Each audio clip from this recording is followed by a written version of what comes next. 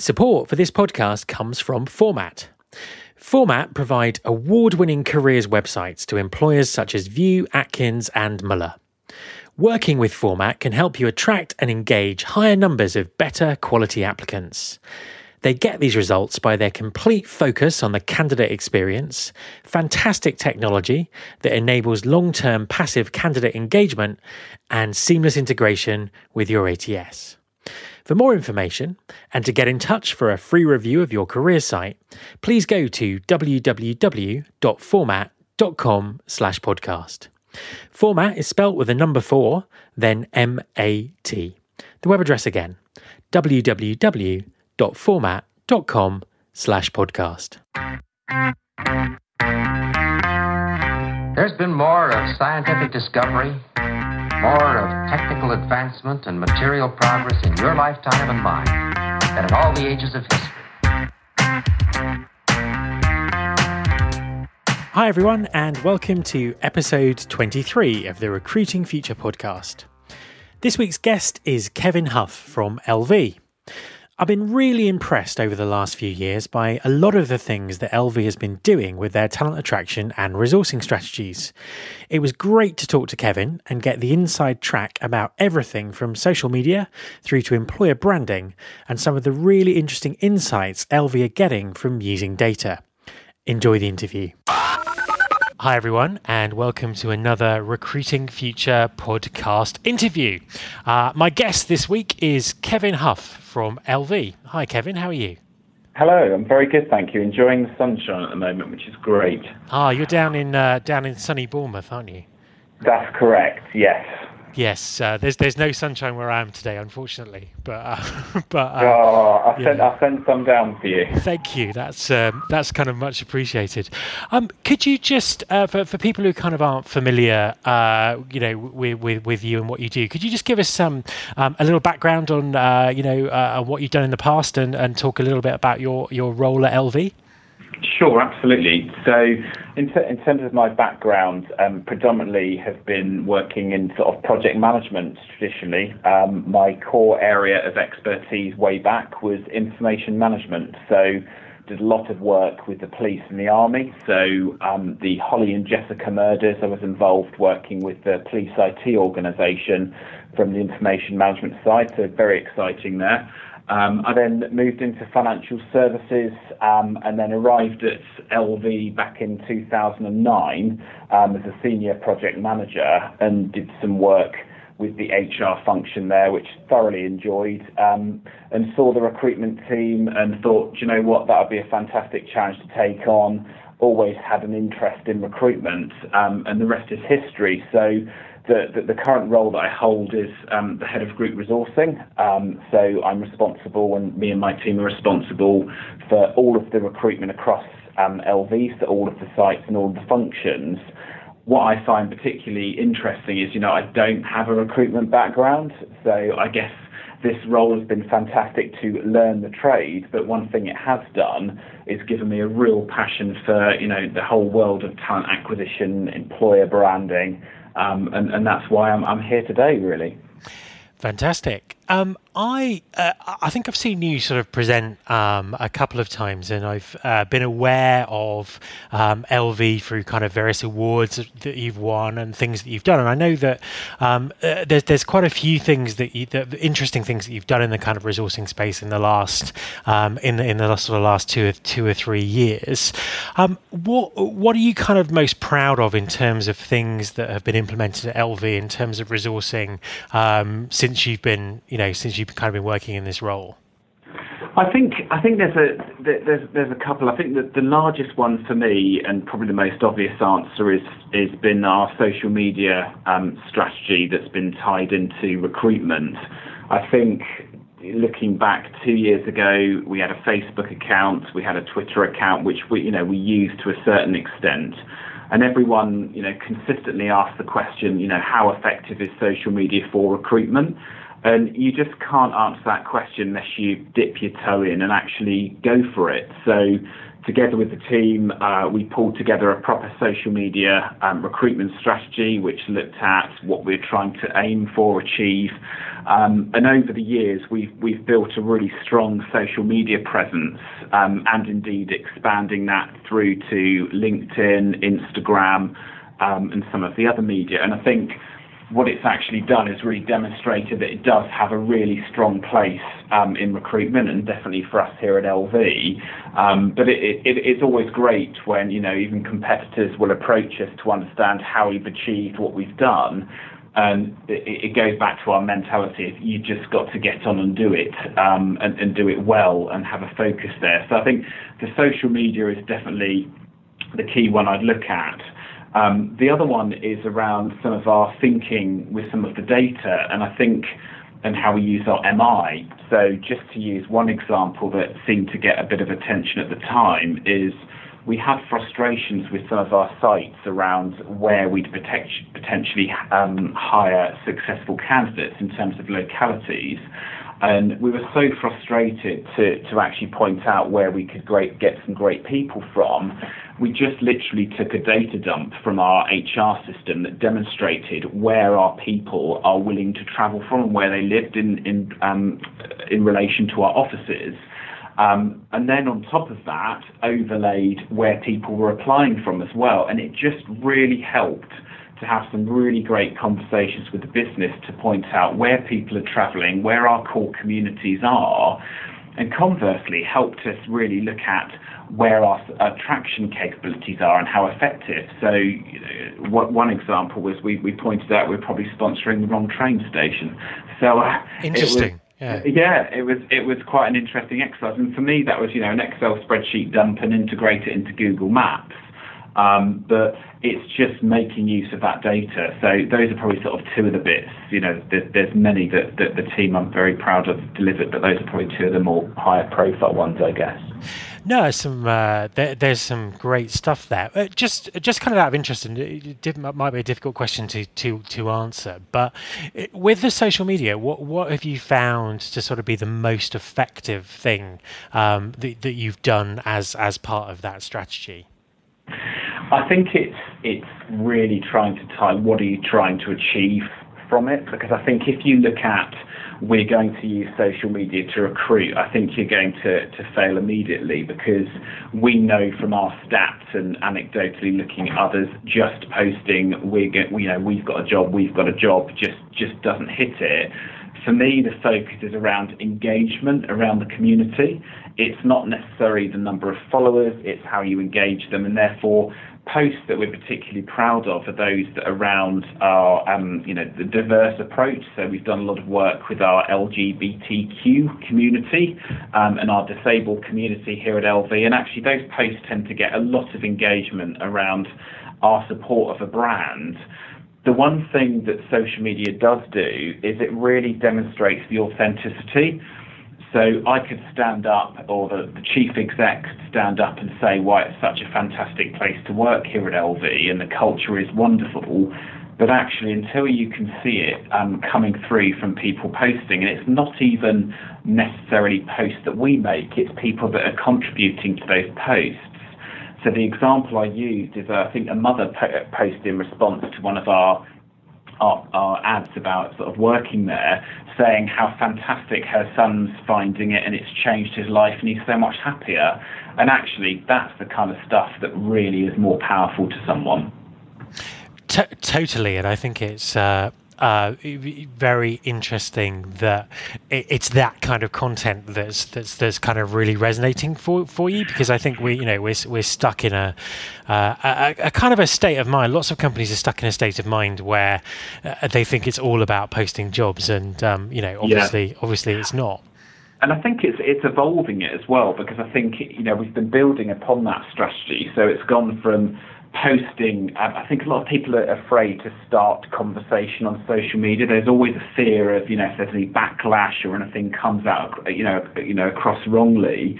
But we're really trying to now engage further, such as starting conversations. If we're seeing someone's tweeting about wanting a job in Bournemouth, we actually start to engage and support people. So there's some really interesting trails that we've got where we've supported people right the way through from the fact they were looking for a job through to giving them confidence and interview tips coming up to their assessment day. So you can utilise it in a really different way. It just transforms how you can access and communicate with your candidates. Very interesting. So I suppose one of the other things that I wanted to talk to you about was you recently did a presentation at RecFest 2 about employer branding, which had a kind of a particularly interesting title, and I just wondered if you could perhaps share some of the key lessons that you've kind of learned on your kind of recent employer branding journey. Sure, because I think for me what was really important about that particular presentation is I feel that people like myself learn through seeing where other people may have had challenges, and I think it's much easier to look at what challenges you faced rather than there was a fantastic job, how can I replicate that, because every brand is different, every organisation is different. So that particular presentation focused on kind of, my top 10 employer branding mistakes. And I think, broadly some of the theme with that is, firstly, fundamentally, is do people really understand what employer brand is? Because one of the mistakes that potentially we, probably fell for a few years ago is that it's very fundamentally around the look, the feel of your website or your careers advertising. And yes, that's an initial touch point. But the way I like to talk about it is it's what people say about you when you're not in the room. And one of the interesting anecdotes that I know gets bandied around is, the employer brand and employee value proposition is often referred to as the corporate B-Day. Every posh place has one, but doesn't know what to do with it. and I think I think sometimes that is the case. So, my presentation talked about, do you really understand what your EVP or your employee value proposition is? Why would someone join your brand? And it goes back to that old adage of the elevator pitch. What sets you apart differently? And what we're trying to do, I'm hoping we're trying to be clever and not tying ourselves in knots, but we know what drives one of our customer service representatives to join LV is very, very different to a senior experienced professional in our finance function, for example. So we've done a lot of work actually redefining that proposition, but also designing the messaging matrix coming out of it. And the output of that has been really, really intriguing to look and see, goodness, I think we'd have pitched adverts for finance a bit differently. So that's been really useful. I think the other core themes that I touched on were things like consistency. So I had a really interesting slide that was quite embarrassing, I think, for me to produce, which was demonstrating that we have adverts out there that are part of our 2015 employer brand. Candidates were then encouraged to apply via our 2012 careers website, and if they were successful, they'd have an offer pack we designed in 2009. And it has, and it kind of sort of goes on, and it's just about thinking about all of those touch points, not just when someone's being recruited, but actually fundamentally when they're joining the organisation. So it's just thinking about that. And if your employer brand is, centralised around your people, is how are you going to engage with those people and make them ambassadors? I always joke about, a journalist was asking me how many people work for the resourcing team, and I said 6,000 because do you know what? Which ironically did lead to a bit of an awkward misquote, which I had to correct because I think people thought I'd ran the biggest resourcing function in the world. I think Mum was proud. But fundamentally, that's true. The organisation absolutely should all be ambassadors for your brand and help you to attract that top talent. So, and finally, the other one that I think is particularly more prevalent now is what I call the economics of candidate experience. So, if you consider how many people you may reject every year, how many of those people have had such a poor experience that they would never choose to purchase an LV product again? I'd hope not many. But if you start to think about that, there's a real economics too. Actually, you could be losing a hell of a lot of business commercially if you're not actually treating people in the right way. So everyone has that, we want everyone to walk away even if they didn't get the job and think, what a great experience. But we know fundamentally that's not always the reality. So that was another area that I'm particularly interested in, really. So I hope that get a bit of a summary, but it's quite an interesting subject. I could talk for hours, Matt. So. Feel free. There's never a time limit on the podcast. I think that's really interesting, actually, because I think the theme that's coming out of everything that you're saying is, this kind of whole brand ambassador. So, your resourcing team is brand ambassadors, the rest of the company is brand ambassadors, but also, the kind of external audiences and stakeholders as well. So, someone who works for the company's mother as a brand ambassador, and I think that's really, really interesting that you found that, and it sounds like the results kind of speak for themselves. That works as a strategy. Yeah, and I think organisations are going to have to work a bit harder as well. And with the introduction of things such as Glassdoor, that's another one that I think is worth sort of keeping your finger on the pulse with, because the conversation is going to be happening on that medium, whether you like it or not, and whether you choose to engage actually starts to sort of separate you as an employer. So that's something I'm very mindful of, because it's almost like the online TripAdvisor that's monitoring your employer branding and what the word is on the ground. So that's definitely one that I'm keeping an eye on. So final, obviously I could talk for hours as well, but we should probably, we should probably kind of people wrap be flopping off to sleep. Yes, absolutely. But final question. I'm obviously very interested to know, what's kind of next for LV? What's your focus over the sort of next 18 months or so, and how do you think, recruitment and resourcing are going to develop over that time as well? I think broadly as a group, we're looking to transform the business in terms of actually being more efficient at what we do, getting to the next stage in terms of if I look at the general insurance market, for example, all of the introduction of new technology such as the telematics that can tell how you're driving, through to on our life business how you can start to get a bit of online advice, etc. So as a business, we're always looking to grow and do things differently. I think there's always that big question mark about the full impact of digital, and that tends to be the buzzword everyone likes to use. But I think fundamentally, as the business starts to develop and move itself forward, we need to be set up correctly as a team to deliver what the business needs, because roles that we were delivering 2-3 years ago are really evolving in terms of the true skill sets and requirements. So if I just look at the IT and change, there's lots of different developers and code languages that we need to be getting in the door. The piece that's been really big for us and where our vision as a recruitment team is really becoming a true talent acquisition function. And that's around looking at the whole target operating model of the resourcing function, which we've recently restructured to really be able to service the business in the right way. So rather than being business focused, we're transforming ourselves to be function focused, which then makes sure that we're leveraging the brand, we're understanding what the sell is and building strategies around that. And I think that for us, when we can tick the box and say we've got there, I think that for us is a tremendous achievement. What I'm not willing to do is just rebadge ourselves the talent acquisition team because it's a sexy word to use.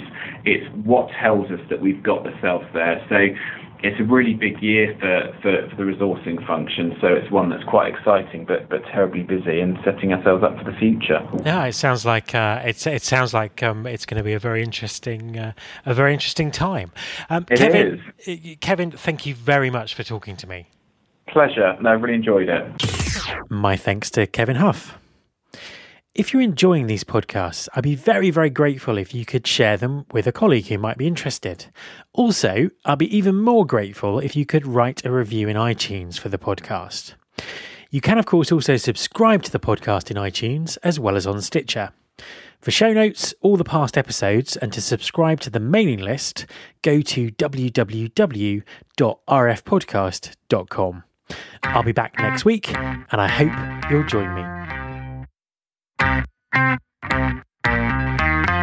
This is my show.